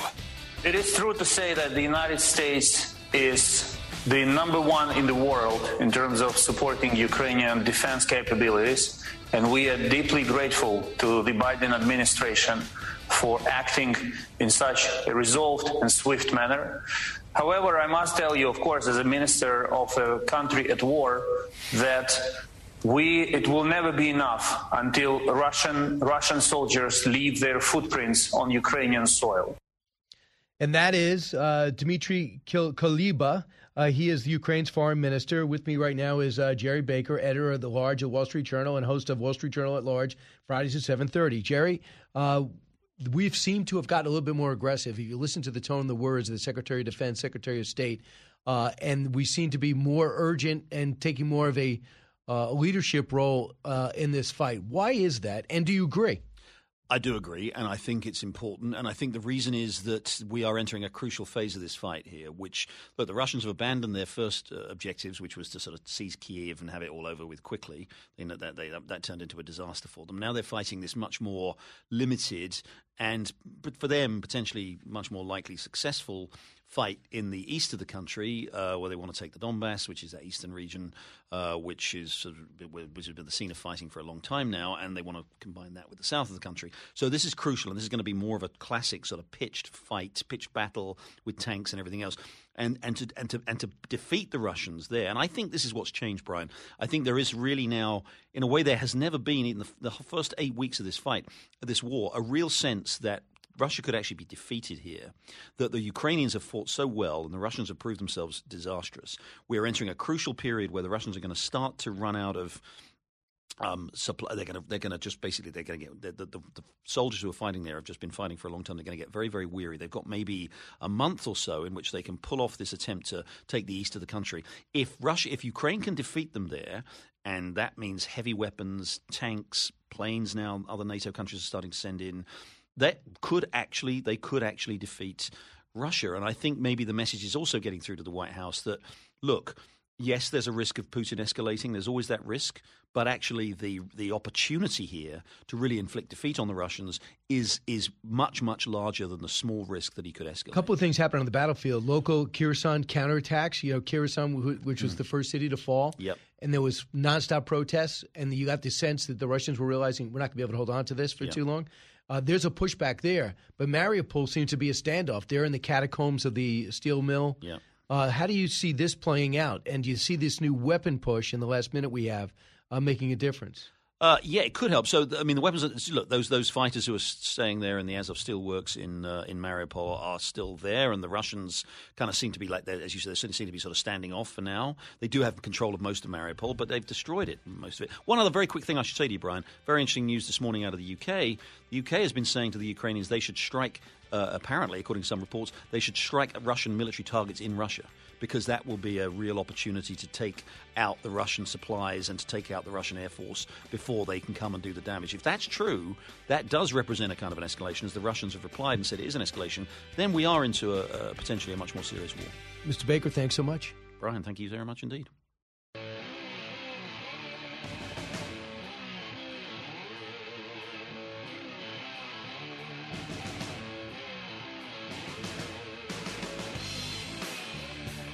The fastest 3 hours in radio. You're with Brian Kilmeade. I think it's really significant because you have actually put the platform in the hands of someone who cares about what Twitter and the original internet was supposed to stand for: free speech and open debate on the internet. However, Jesse, the hard part starts now, because even Elon has said that he wants to take down excess spam, a lot of constitutionally protected speech. So what does it mean to take down some kinds of speech but leave others on? That's what's going to make his job hard. And I say there's an easy way to do it.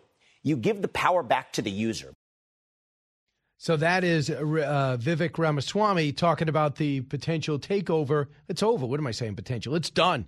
Elon Musk has taken over Twitter. Now, Jerry Baker, you heard him with the Wall Street Journal. He is not as optimistic as many conservatives are that he's going to provide some balance. Douglas Murray sees a bigger picture than that. He was the lead guest for Tucker last night as it became official about the Musk takeover at $44 billion, cut 7. It's very important indeed, because Musk, as he said the other week, recognizes that Twitter is effectively the public square. It's become the public square in America. We may not like that, but that's what it's become. And Yes. when the public square suddenly has not just superintendents who can police it, but also people who pretend not to be policing it, but actually are, who ban people and take them away without anyone knowing that they've been taken away or banned, then there's something rotten. The platform needed to be reformed. It desperately needs to be reformed. And here's the thing. As far as I can see to date, Twitter took on this responsibility of being the public square and was totally unfit for the task. Yeah, and it was, but it ended up being somebody else's agenda. But I think it was a totally different thing back in 2016. I do. So they had to consolidate. I mean, it was amazing how quickly this changed. 2 weeks ago, it was a poison pill. We don't want it. You can't have it. We're not going to let them take it. And now it's gone. So we'll see, because most of Twitter doesn't go to work. They work from their house. He also commented on that in San Francisco. You might as well just rent out that building. Nobody's there. He's going to change it, and he's going to change it hopefully for the better. He's going to make people accountable. I'm sure he knows how to run a company better than I did.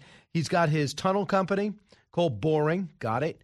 He's got SpaceX, obviously, Tesla, understand it. And now he's got this pretty diverse guy. David Portnoy, who's been banned from Twitter, is going back, cut 10.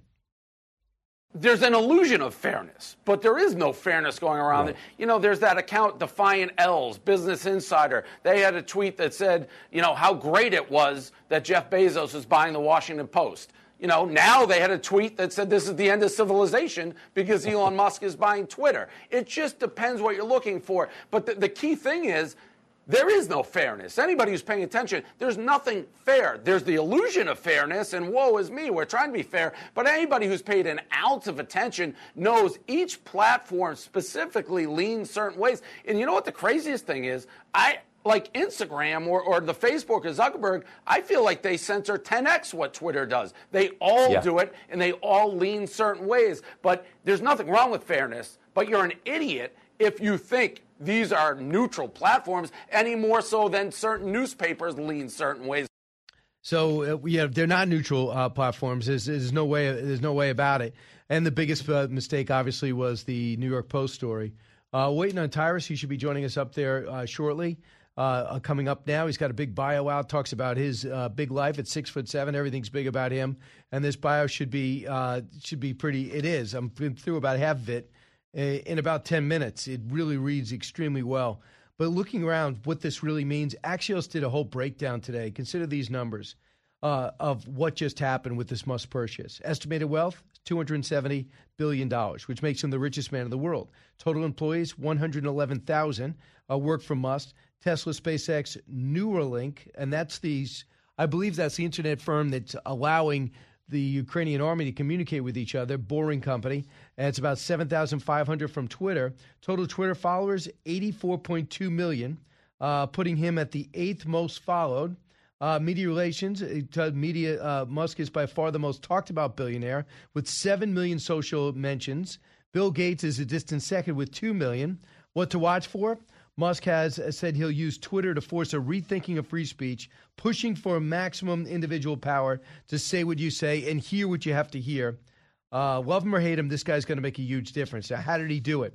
Morgan Stanley and a group of other leaders offered $13 billion in debt financing. So weird that you're worth $270 billion, but you got to finance your debt. Debt financing and another $12.5 billion in loans against Musk's stock in Tesla. He was expected to add about $21 billion in equity financing. Twitter did not provide details of the equity financing, but it was set no conditions for Musk's financing that would prevent him from closing on the deal. So they basically said, you're done. So Musk has done the companies, and he'll be ready to go. So we'll see how effective he will be. I think he's going to be great. I'll tell you one thing. Mark Levin wrote me immediately last night. Tucker Carlson hopped back on right again. I think if the president did not put out Truth Social, I think he'd keep his powder dry but wouldn't commit to not doing it. And now I believe that he'll eventually go back on, but he does not want to hurt himself. Currently, Truth Social, which I'm on, you should get on there. I think the president is on, but he hasn't tweeted or done the truths yet. When he does, it's going to be a lot more interesting, and I think he's going to make a lot of news when he's going to instantly comment about Prince Harry, like he did the other day. I don't really need the former president on Prince Harry, but he'll weigh in on that, like he did with Rosie O'Donnell every step of the way. Letitia James decides they're going to sue the president, brings it to a judge when they say the president's overinflated his properties in order to get financing from these banks, like they need Letitia James to tell these banks how to do their job.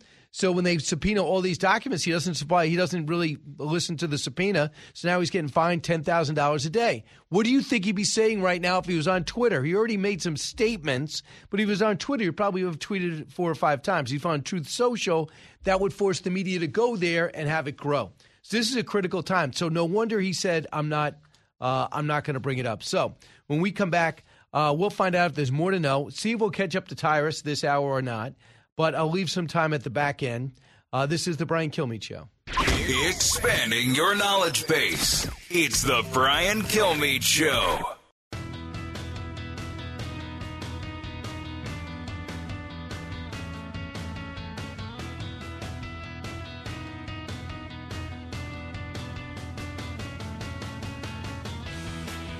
The talk show that's getting you talking. You're with Brian Kilmeade. Very important indeed, because Musk, as he said the other week, recognizes that Twitter is effectively the public square. It's become the public square in America. We may not like that, but that's what it's become.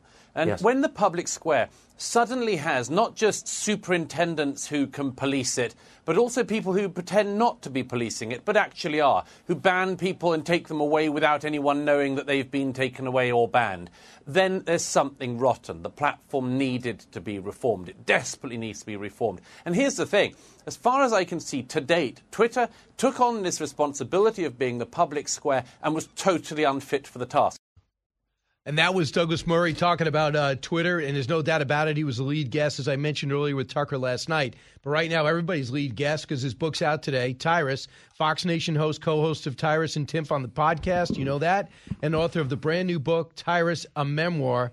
But he's also the real star of Gutfeld at night, or one of the many, at 11 o'clock. Tyrus, welcome. You know, you just can't be a bad guy. Greg takes all these shots at you, and that was a great shot.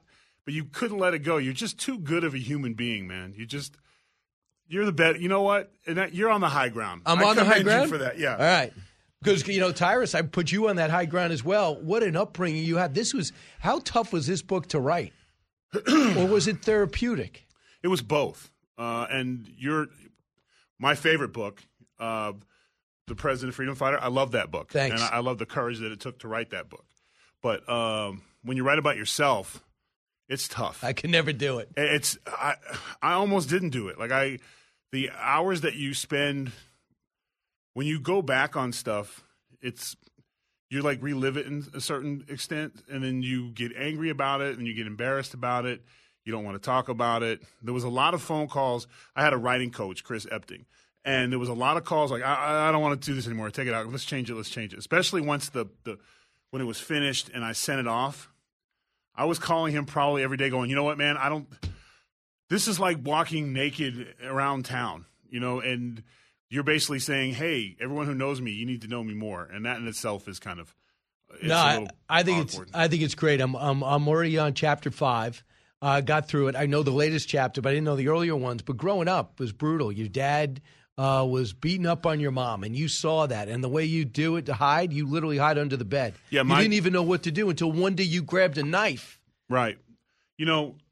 I have to thank Lou Ferrigno for getting me through my childhood, and because messages on TV are important, and at least in my generation, and seeing a little guy turn into a big guy to solve his problems, and then turning back into the Hulk, and he'd solve everything. Well, that's what I tried to do. I had enough one night, and my mother crying every night and always being afraid and having to help clean her up was always difficult. But I was always making my mom laugh. I always tried to do things to make her laugh because she was young. I mean, she was only 15 when she had me, so she was a kid herself. And depending on what level of the beating was that night, it just got to the point where I'm her little man. I have to do something, So I decided to do something. The problem was that in the movies, there was 4. There was that, but there was also you see things when you go back and you try to tell the story through your eyes as a 4-year-old. In your mind, every movie that you watched, when somebody got stabbed with a knife, they fell down, they died. It was over. It was it. It was done. Like, all you had to do was just get him. It was done. Right. So that was my plan. And when I stabbed him, he didn't drop on the ground. He turned around like, what the, and then he put hands on me. And as scary as that moment was, and I will always have, you see that little puffy dot, that's from him. I'll always have that scar on my orbital socket. It was a backhand, yeah. And then he grabbed me by the legs and was going, because he was convinced I wasn't his. I betrayed him because he was so concerned and paranoid about her cheating all the time. So he was going to throw me out the window of, I think we were up on a 20-story apartment. He was going to dump me out the window. But my mother was able to talk him down and calm him down. But that moment, as terrifying as it was for me, was the spark that made my mother made a change. I guess it was okay for him to batter her, even though that's terrible. But once he turned it on to me, that's when she was like, I'm done with this. That gave her the fire to get us out of there. And he did. So you go to your grandparents. But you said flat out, as much as you respect your grandfather, he said he didn't want little black kids in the house. And you're making an interracial couple. Yeah. Interracial couple. You point out that even in 1986, that you were fugitive. Your parents were fugitives. I came out an outlaw. Right. Which we just got silly. We're silly people. But he got there stabilized thing, but your grandfather, you knew you couldn't live there. And this is one of the things in the book that I talk about is we always we always focus on the sins of people. Like, everyone has a good side with extreme cases, but my grandfather was a hardworking man who took care of his family. He worked every day at GE. He was a pillar of the community, but his only experience with black people, unfortunately, was my father. So he had all the hatred in the world for a people. Because your dad wasn't a good guy. Not even a little bit. And he wasn't even a bad guy. He was just a scared guy. There's a difference. And one of 4, the youngest of 14. Yeah. So he couldn't have us in his household. And it wasn't sugar-coated. He didn't hide it. It was, matter of fact, that I still remember the examination because we are light-skinned, mixed, whatever you want to call it. But he looked at my hands, and my hands have a pink tone to it. He looked me over and just said flat out, no, he can't stay here. And he gave my mother a choice, and it was a tough choice. But she had nothing. She was 15 years old with 2, or at that time she was older now, but she had to make a tough decision. And life is about tough decisions. And in the book, I talk about my mother's made decisions. Although you seem unfair at times or hurtful, they were always for our best interest. And sometimes love is not enough. Right. And she made a choice to go to school and to get her life together. And we went to foster care. You and your brother stayed together. Yeah, that was her only condition. You cannot break them up. Gotcha. Otherwise, deal off. You tight with your brother now? No, unfortunately, life goes on. One of the things I talk about Book being the protector and trying to look out for everybody is you hurt their growth. And I tried to pave the road for my brother, not letting him pave his road, which leads to resentment. And just as we got older, we drifted apart. And a lot of his unsuccesses he blamed on me. And I'm not thinking of it because I'm being successful, even though the pressure of that or whatever. So eventually it just ended up with what always happens with family was financial. Right. And then your mom wants you back. After you have your formative years, you really get to love your foster parents, and they love you guys. And then your mom makes it clear she wants you back. Yeah, it was my mother. She kind of became like my friend during that time. She would visit periodically, but I was calling my foster family mom and dad, and especially dad. I was his guy. Like, we were thick as thieves. Like, he was a Navy man. You know, he worked for a living. He drove for Coke. Everything in the house was Coke. The biggest betrayal in our household was my foster mom took this was when they were doing taste tests, you know, the Coke and Pepsi battle tests. She picked Pepsi. It was almost a divorce. It was a huge thing. I mean, I had Coke swim trunks. Right. You know what I'm saying? Like, we were the Coca-Cola family. Right. He drove his truck home out of pride. He could have left it in the yard, but he wanted it out in front of the house because he wanted everyone to know he was a Coke man. That was the type of man that he was. And he cut hair on the weekends, and I'd be in his barbershop with him. But them giving us up was one of the worst days of my life. But again, it goes back to they made it fun, even though that they were pretty broke up. And there's still probably something underneath that you were determined to be successful. You're gonna overcome all this. Would you say? Being broke, being poor sucks. Not having anyone. The hardest thing about is that you're playing with house money. I wasn't expected to do anything in life. I was just supposed to be another ghetto bastard, in and out of jail, you know, just a repeat of my father and his lifestyle and that things. But I never was comfortable with it.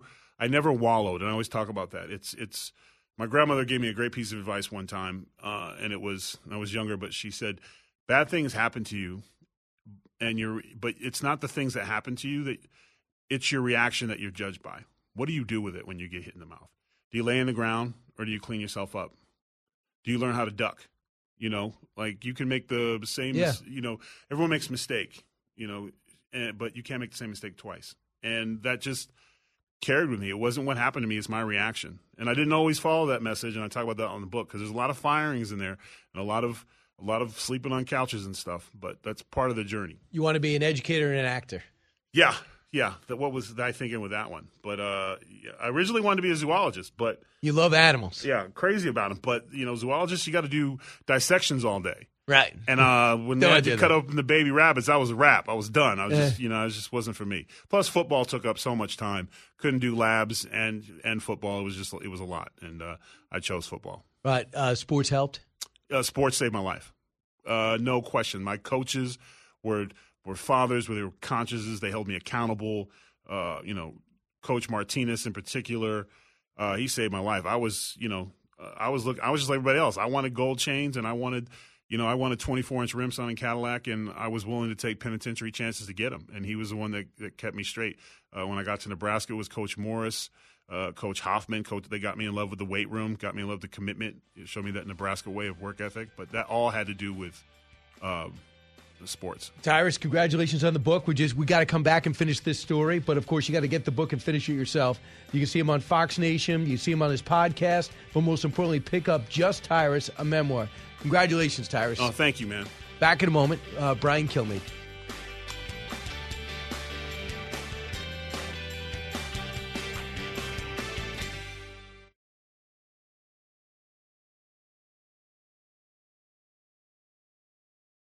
Hey, it's Clay Travis. Join me for Outkick the Show as we dive deep into a mix of topics. New episodes available Monday to Friday on your favorite podcast platform, and watch directly on Outkick.com/watch.